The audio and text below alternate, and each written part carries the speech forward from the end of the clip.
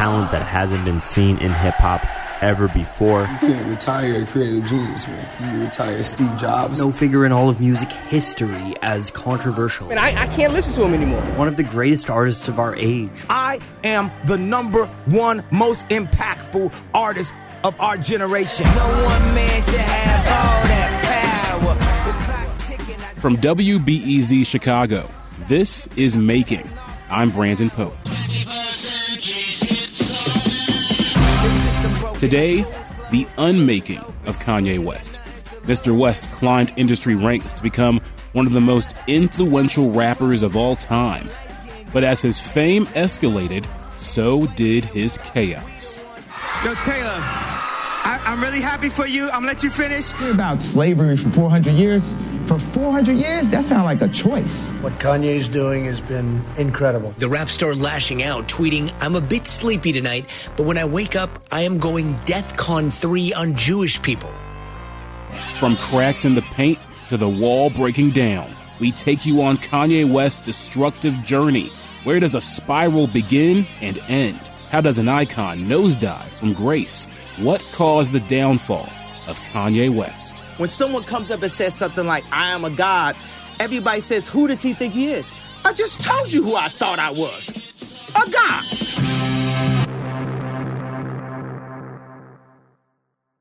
Think on your feet for our Fast and Curious 5K, a one-of-a-kind race hosted by WBEZ and the Chicago Sun-Times on Saturday, July 27th at Humboldt Park.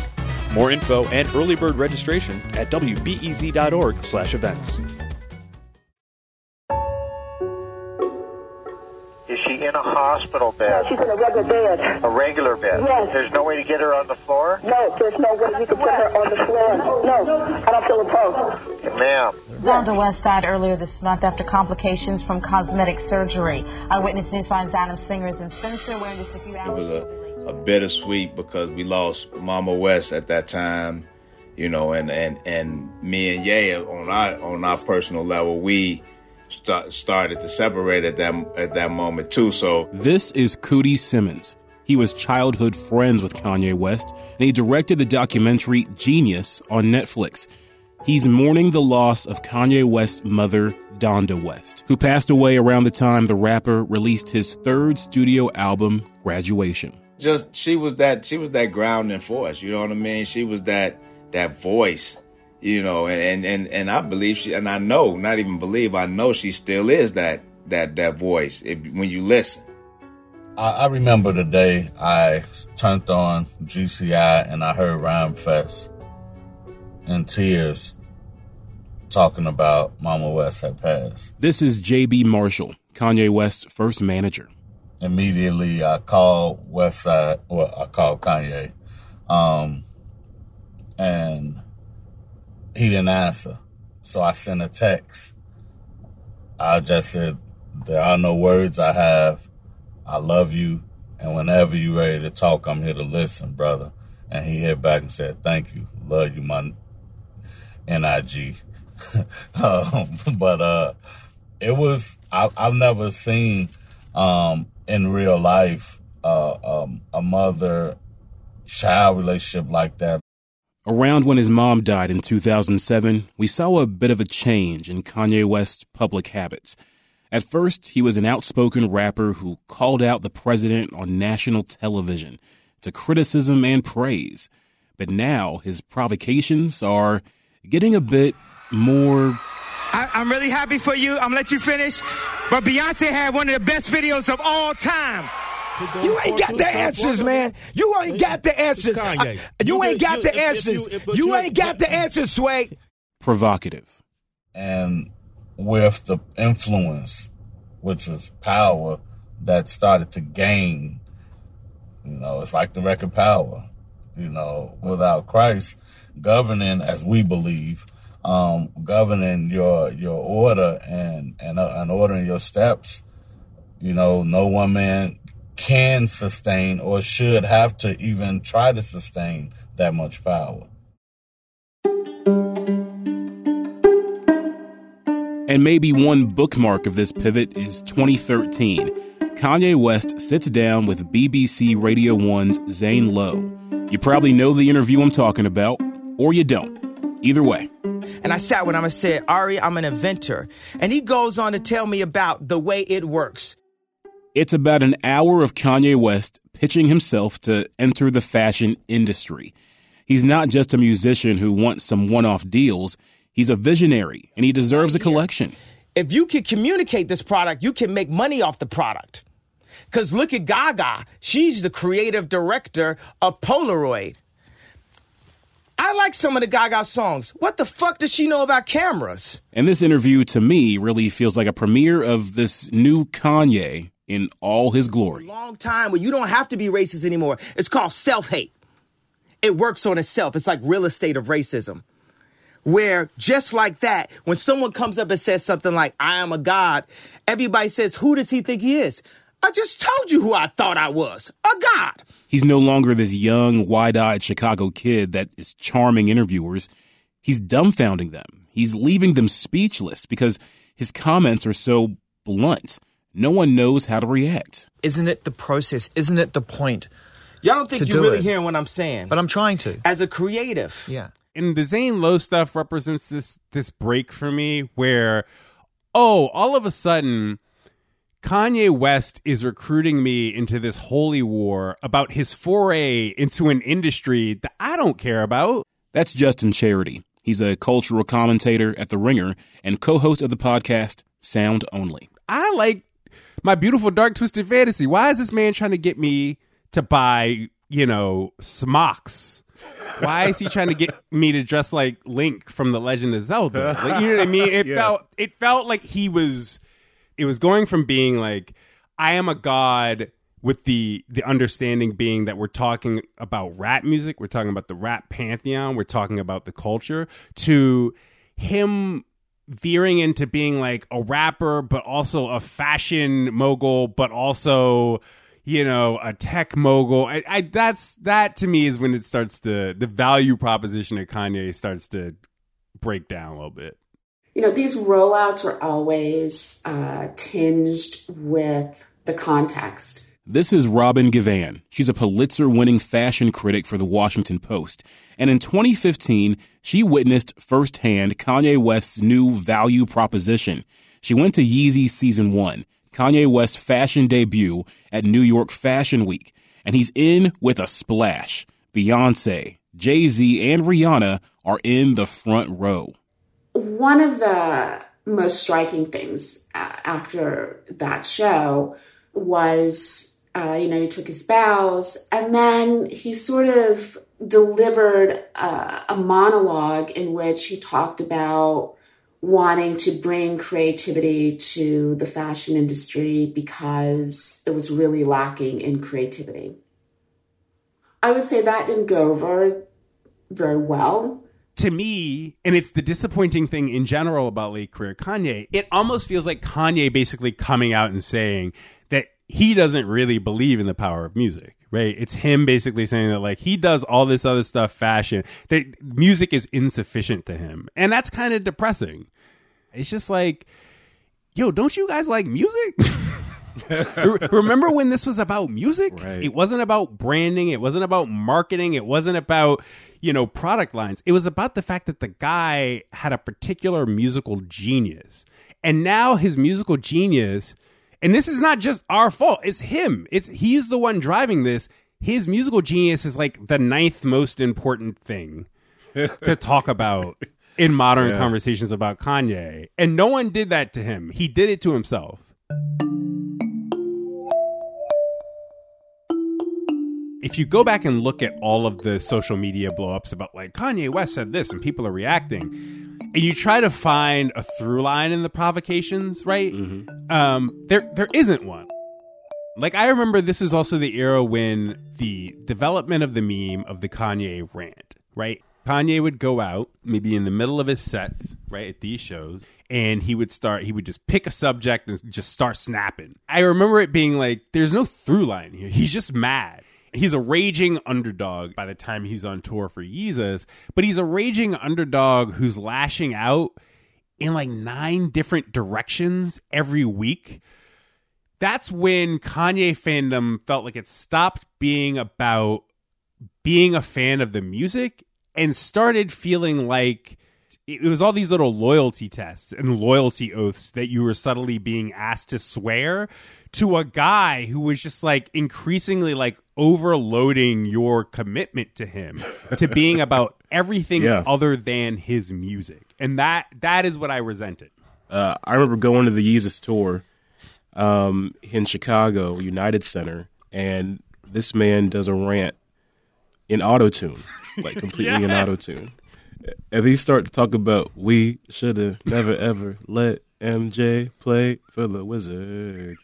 It has the whole crowd just sing that for like 3 minutes. That actually sounds like a fire hose, bro. It started to seem pretty catchy after a minute. But it did, like, you mentioned how, like, the commitment to being a Kanye West fan, there was a greater ask all of a sudden. You're being jumped into a gang. Like, after a point, it felt like you were being jumped into some stuff that had nothing to do with why you were originally there, is what Kanye fandom became, to me.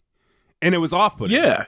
Unless you bought it, that was a moment where you were like, yo, what is this? Like, I'm out. Or you just sort of swallowed it up. And you were like, I love this. I'll follow him off a cliff.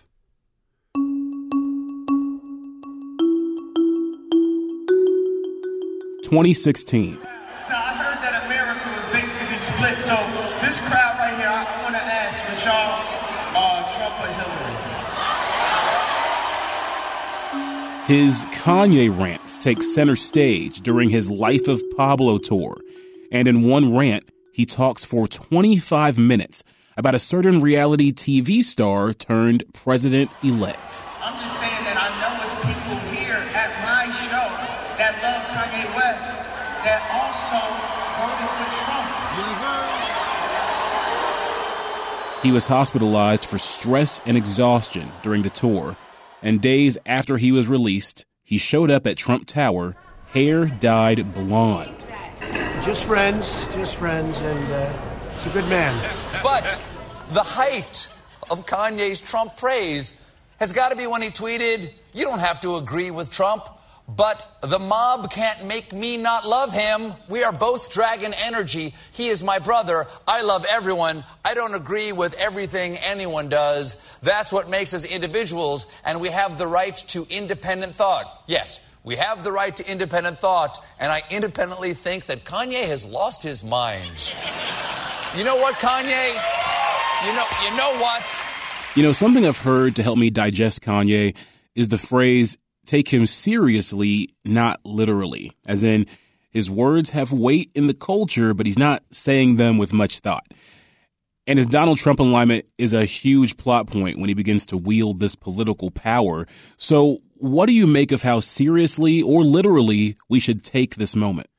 Yeah, can we talk about the dragon energy thing as an intro talk into about it? Because let's take that seriously, the dragon energy thing. Because to me, it's like, yeah, if you remember the energy around Trump 2015 through 2016, it's really about the MAGA rally, right? Like they did, in fact, have a sort of dragon energy to them, right? Like Donald Trump himself, as the guy at the podium, would start heckling, dissenters in his audience, right? And turning the audience against them, right? Like he didn't go to his rallies with this really tight stump speech that he stuck to in every state.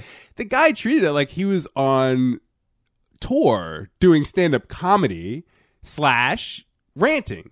But absolutely, in 2015 and 2016, there was, to me, this resonance between the kind of energy that Kanye was trying to cultivate by treating his concerts as just kind of a platform for him to kind of vamp and rant about the world, and the way that Trump did that. Man. And you could even see similarities in the following that the two had. I mean, the loyalty, almost blind loyalty. You're right. I think that what Kanye said, it's dragon energy. That's why I see myself with this guy. I think you do take him seriously, and you take him literally too. Like this is a guy that he sees a lot of himself in. But when we broaden that out, overall, like this, take the man seriously, not literally. How do we apply that to Kanye West? Can we take everything Kanye says seriously? Should we? Well, okay, you and I have been listening to rap music for long enough to know that there are a lot of ignorant rappers who say a lot of ignorant stuff. But look, the truth is you look at Kanye and you say, well, he's a rapper, Trump is president, they're different things. But like Trump, before he was president, was the guy who hosted The Apprentice on NBC. And I think that's what makes it tricky to know where to land in the how seriously, how literally do you take Kanye question.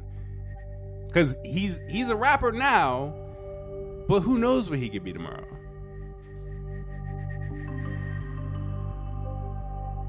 I want to get your thoughts on this thing I've thought about Kanye for a little bit. I feel like a lot of Kanye West's emergence and a lot of his whole thing was being counterculture.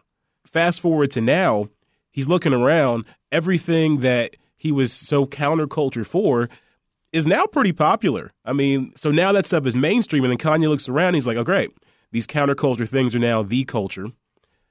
I got to find a new shtick. I got to find something else to be counter with. And then he does the counter thing, but this time the reaction is not adoration. It's not, oh, we like that. He's getting a backlash. What do you think about that? I think it's this unfortunate collision of the fact of subversiveness now having to play out in what is, frankly, just a really hyperpolarized culture. Like political culture, right, in the United States. It's hard to be subversive by just making a kind of music that's a departure from, a dominant form of hip hop, a dominant form of pop, whatever, right? Now, being subversive ultimately kind of just has to play by the really narrow confines of this kind of woke versus anti-woke paradigm that everything kind of gets bottlenecked into. The tragedy of it is that the only way Kanye in this culture that we inhabit currently can think to be subversive is to say, well, I guess I'll just, stick it to the libs, right? The paradox of it is that, like, it's kind of a lame idea and it's the only idea anyone has at this point, right? I don't know. Nothing about that feels subversive to me. It feels like playing to the cheap seats in a lot of ways, honestly. And it just feels, that is like a sad way to go out.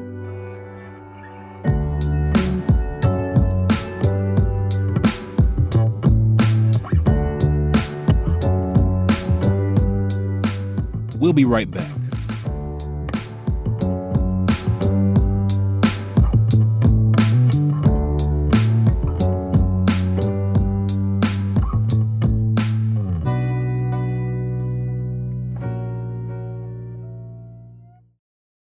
Think on your feet for our Fast and Curious 5K, a one-of-a-kind race hosted by WBEZ and the Chicago Sun-Times on Saturday, July 27th at Humboldt Park.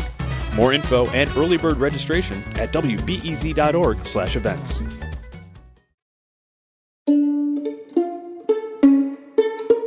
We're asking people today about their opinions on Kanye West. I'm Jewish, so usually I say no to talking on the street, but you asked the right question. Were you ever a Kanye West fan? I was a big fan.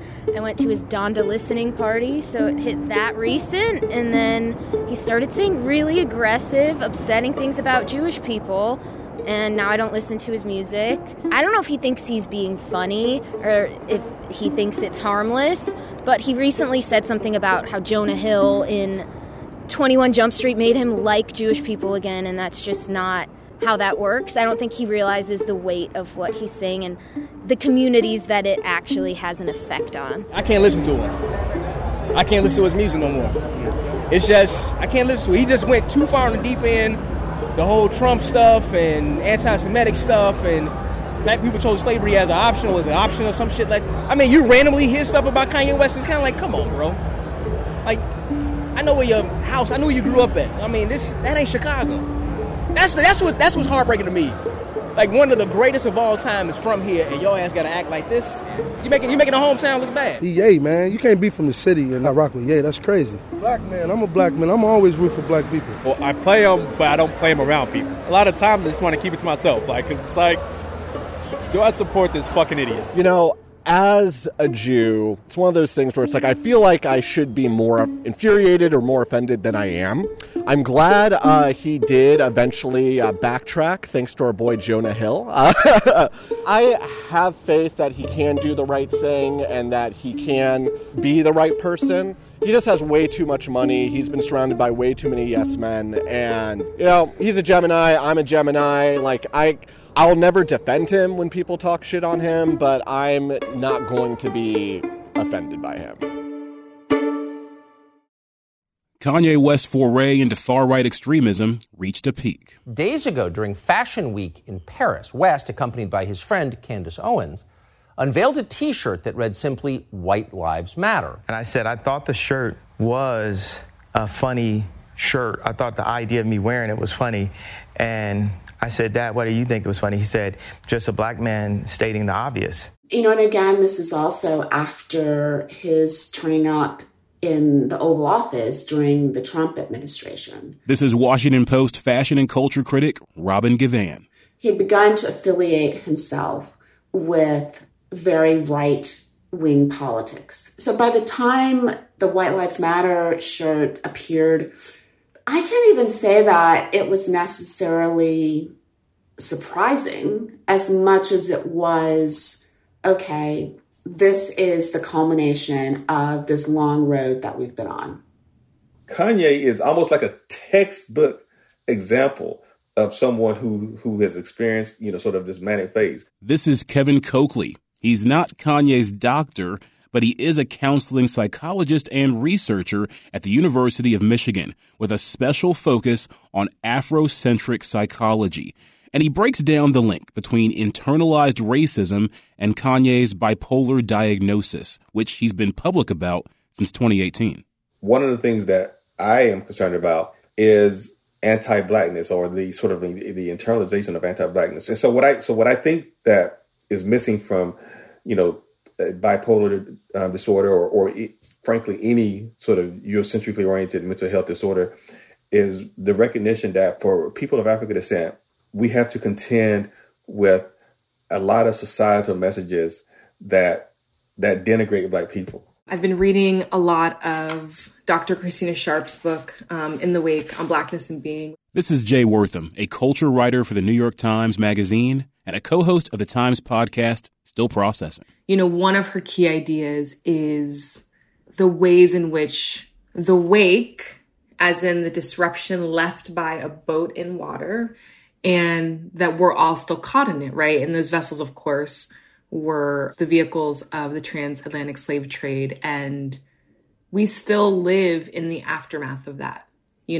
We still live in a politic of anti-Blackness. And it's easy to get caught up in the wake and in the politics and economy of anti-Blackness, even if you are a Black person, because it's been used to shape and form the modern world, right? It actually takes more work to resist the wake. It takes more work to have a type of consciousness.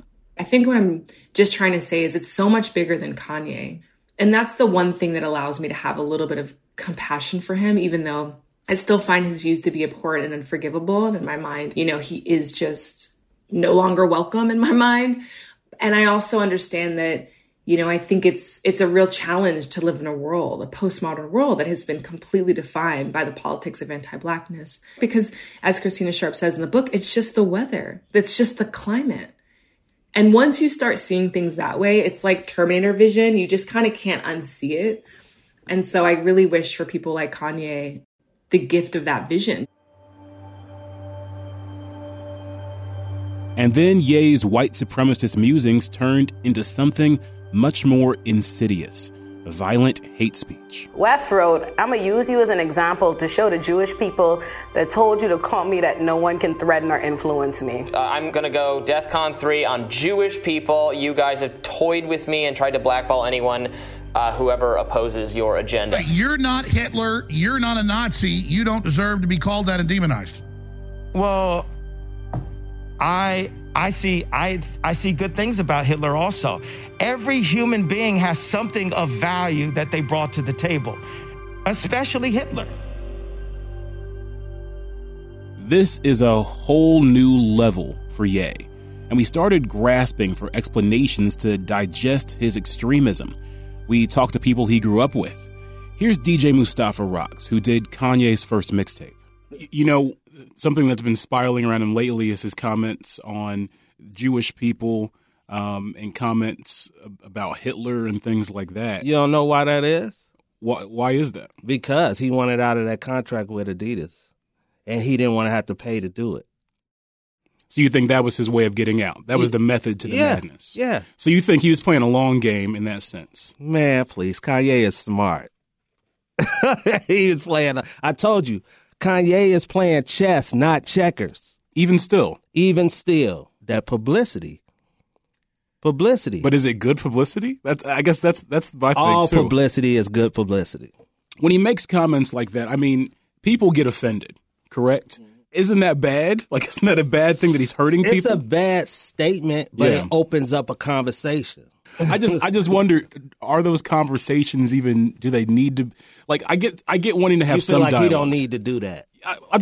I can see it in your face. Yeah, like, what conversation needed to be had? Like, I don't think there was ever a conversation needed about why anti-Semitism is bad, but we're having it because of him, right? Exactly. But think about it. If he never said that, we wouldn't have nothing to talk about, would we? Well, I would add this, too, though. Like, words do have power. Yeah. When Kanye says something, like that, it can inflame hateful people and incite them to do bad things. Is there any sense that maybe the genie's too far out of the bottle with this strategy Kanye's got of being a provocateur, that perhaps maybe there should be some responsibility, because he does have a large platform in what he says? I was gonna say that you're just saying that Kanye needs to take more responsibility about the things he says, because he might be hurting somebody or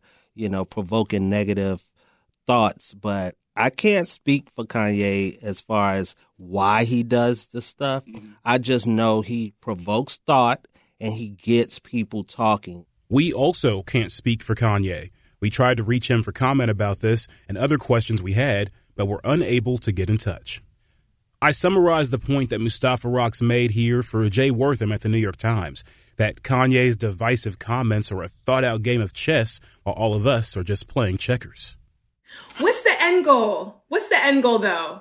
I'm just sort of like, well, then what's the checkmate? Also, is the game just human lives? Like, is the game just this idea that what people say and what they do doesn't have a material impact? Like, as Black people, we don't know that to be true. Like, that's the part that's so wild to me. But, the truth of that is, though, people don't see white supremacy as a threat, right? People don't see that kind of white terrorism, because even though Kanye is Black, he is practicing and he's working with age-old tools of white terrorism. You know what I mean? That is the logic of that madness. And people don't think it's actually dangerous. They don't believe it. And there just have been centuries of work and propaganda to convince us that this stuff is harmless or not real or too wild to be true. And he's benefiting off of that. But that's actually why it makes it so dangerous. There's a loop that I think a lot of Kanye commentators can get stuck in, including myself. We try to get in his head and determine a cause, but it doesn't matter why. It's not the intention that matters anymore. It's the impact. But it's interesting that so much of the anti-Semitism we see today is about Jewish power, control, or influence. This is Holly Huffnagel. She's the director of combating anti-Semitism at the American Jewish Committee. And she does a good job of explaining how specifically anti-Semitism works in society and how Ye wields it. Can you clarify for us or kind of bring to light what exactly is harmful about statements about Jewish control? Absolutely. So it's very interesting because some anti-Semitic statements might come across as a positive. There's always this borderline crossing where you go from saying Jews are wealthy, and even saying a statement like that as a collective, it's not true, because there are many Jews who live below the poverty line even in our country. But saying something like Jews are wealthy to Jews are greedy, or, Jews have influence in the media to Jews control the media. What's important from a Jewish history perspective is that these accusations or stereotypes about Jewish control or power were used in perverse and deadly ways. And then it went to, well, because they control the media, we don't have agency in Germany, for instance, or because Jews are powerful, they are only looking out for themselves, and we won't be successful until we, quote unquote, rid ourselves of the Jewish, insert menace, insert vermin, insert whatever dehumanizing quality or characteristic that was given to the Jewish people. How much of this is about a lack of education? Because these are all things that you're sharing that I don't think a lot of people know. Many in America, they don't know what anti-Semitism looks like. They can see the Nazi swastika. They can see the Heil Hitler salutes, and they say, okay, that's hatred. I get that. That's anti-Semitism.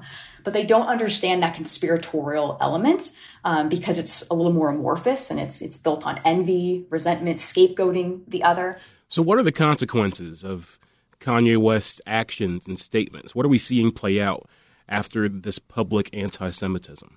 I think the first thing that's really important to put in context is the fact that the Jewish community was facing heightened anti-Semitism in our country that was becoming more violent and more open for several years. So it wasn't just out of the blue, all of a sudden anti-Semitism is in the minds of the Jewish community. But a few things that are worth noting. The first is that Kanye's words had direct offline impact almost immediately. So there's been at least 30 to 40 anti-Semitic incidents, attacks, vandalism, graffiti that have been directly connected to Kanye West since October, and we saw these banners over the freeway in Los Angeles saying Kanye was right about the Jews. There was a whole campaign by a white supremacist group called the Groypers, who were actually had tables like at campuses and different public spaces saying Ye is right, change my mind. Basically, it was just using these incidents with Ye as a platform for them to espouse their own Holocaust denial, their own love of Adolf Hitler. Around this time, NBA player Kyrie Irving publicized a movie with anti-Semitic conspiracy theories rehashing tensions between the black and Jewish community. And Kanye West is putting a specific group in a really tough spot, and that's black Jewish people. What was it like for you? What did you experience or witness when Kanye West went on his anti-Semitic tirade? My first thought was, here it comes. That's Jared Jackson. He's the executive director of Jews in All Hues, a nonprofit group for Jewish people of color. We sat down with him and black Jewish journalist Teresa Stovall, and they gave us a lesson on what this moment means, not just for anti-Semitism, but combating white supremacy as a whole. When you use anti-blackness, you're using white supremacy. When you're using anti-Semitism, you're using white supremacy. White supremacy isn't going to kill itself. And when a lot of people think about black and Jewish, the and is actually an or. When I think black and Jewish, I either think of my sisters and I, or Lisa Bonet, or Doja Cat, or any of the other black and Jewish celebrities or people in my life who are an embodiment of not only love, but communities of two diasporas or more. It's frustrating, I would have to say, more than anything. This is Teresa Stovall, freelance journalist for The Forward. Because, a few years ago, before Kanye's latest, we saw some prominent Jewish folks, not of color, kind of making accusations, are African Americans the new face of anti-Semitism? I'm like, wait, what? Hold up. You are not finna pin that on us. Okay? We, especially those of us who are black and those of us who are at the intersection of black and Jewish, we know very full well the possible repercussions and ramifications of those kinds of accusations in the media, be they well-founded or not. We live in the crosshairs of all of that all the time. White supremacy, we all know, is brilliant. It is brilliant. It is not to be underestimated. And if we can use Kanye as a teachable moment and turn a negative into a positive, to look at how these two groups, Black Americans and Jewish Americans, have been set up by white supremacy, how we have been set up to be in opposition to each other, and to look at the ways that we are programmed to be in conflict, literally, and how white supremacy just feeds it and feeds it and feeds it, right?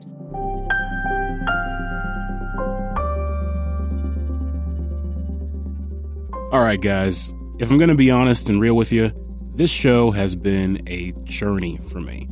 We've talked to Ye's friends, we've talked to Kanye experts, people he's hurt. So where do we go now?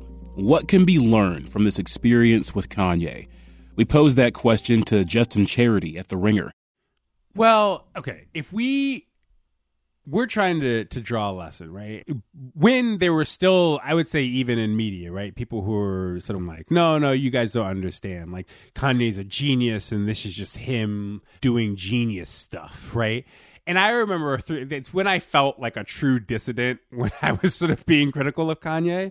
And my thought was always that, like, look, I love him as a musician, but every time you listen to one of these 90-minute Zane Lowe rants and you're just like, this guy is a genius, this guy is the avatar of the entire concept of black genius, like, why do we have to do this? Like, you're taking a guy who's got a lot of things going on and you're kind of letting him hide behind this solitary idea of genius. You are building him up in a way that, like, on the one hand is understandable because music makes us do stuff like that about musicians that we love, and I get it. But also, you can love Kanye West's music without writing yourself into this kind of corner where you have built him up so hard that when he turns around and stabs you like this, you're not sort of like, wow, okay, how did I not see this coming? Like, you just don't build people up this high.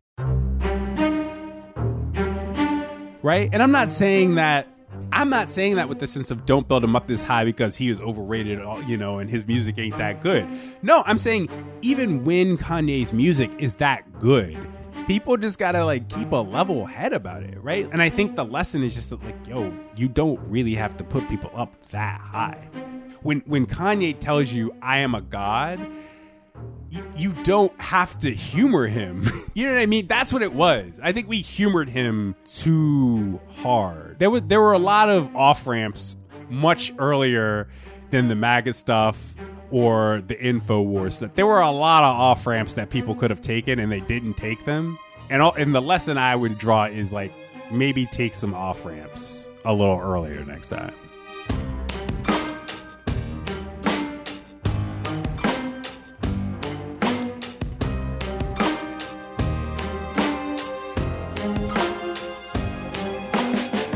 The Making and Unmaking of Kanye West was produced by Hina Shrivastava and edited by Justin Bull. I'm your host, Brandon Pope. Our executive producer is Brendan Benezak. Special thanks to Kevin Dawson, Tracy Brown, and Joe Dassault for help on the show. More episodes are on the way, so be sure to press the subscribe button, and we'll see you soon.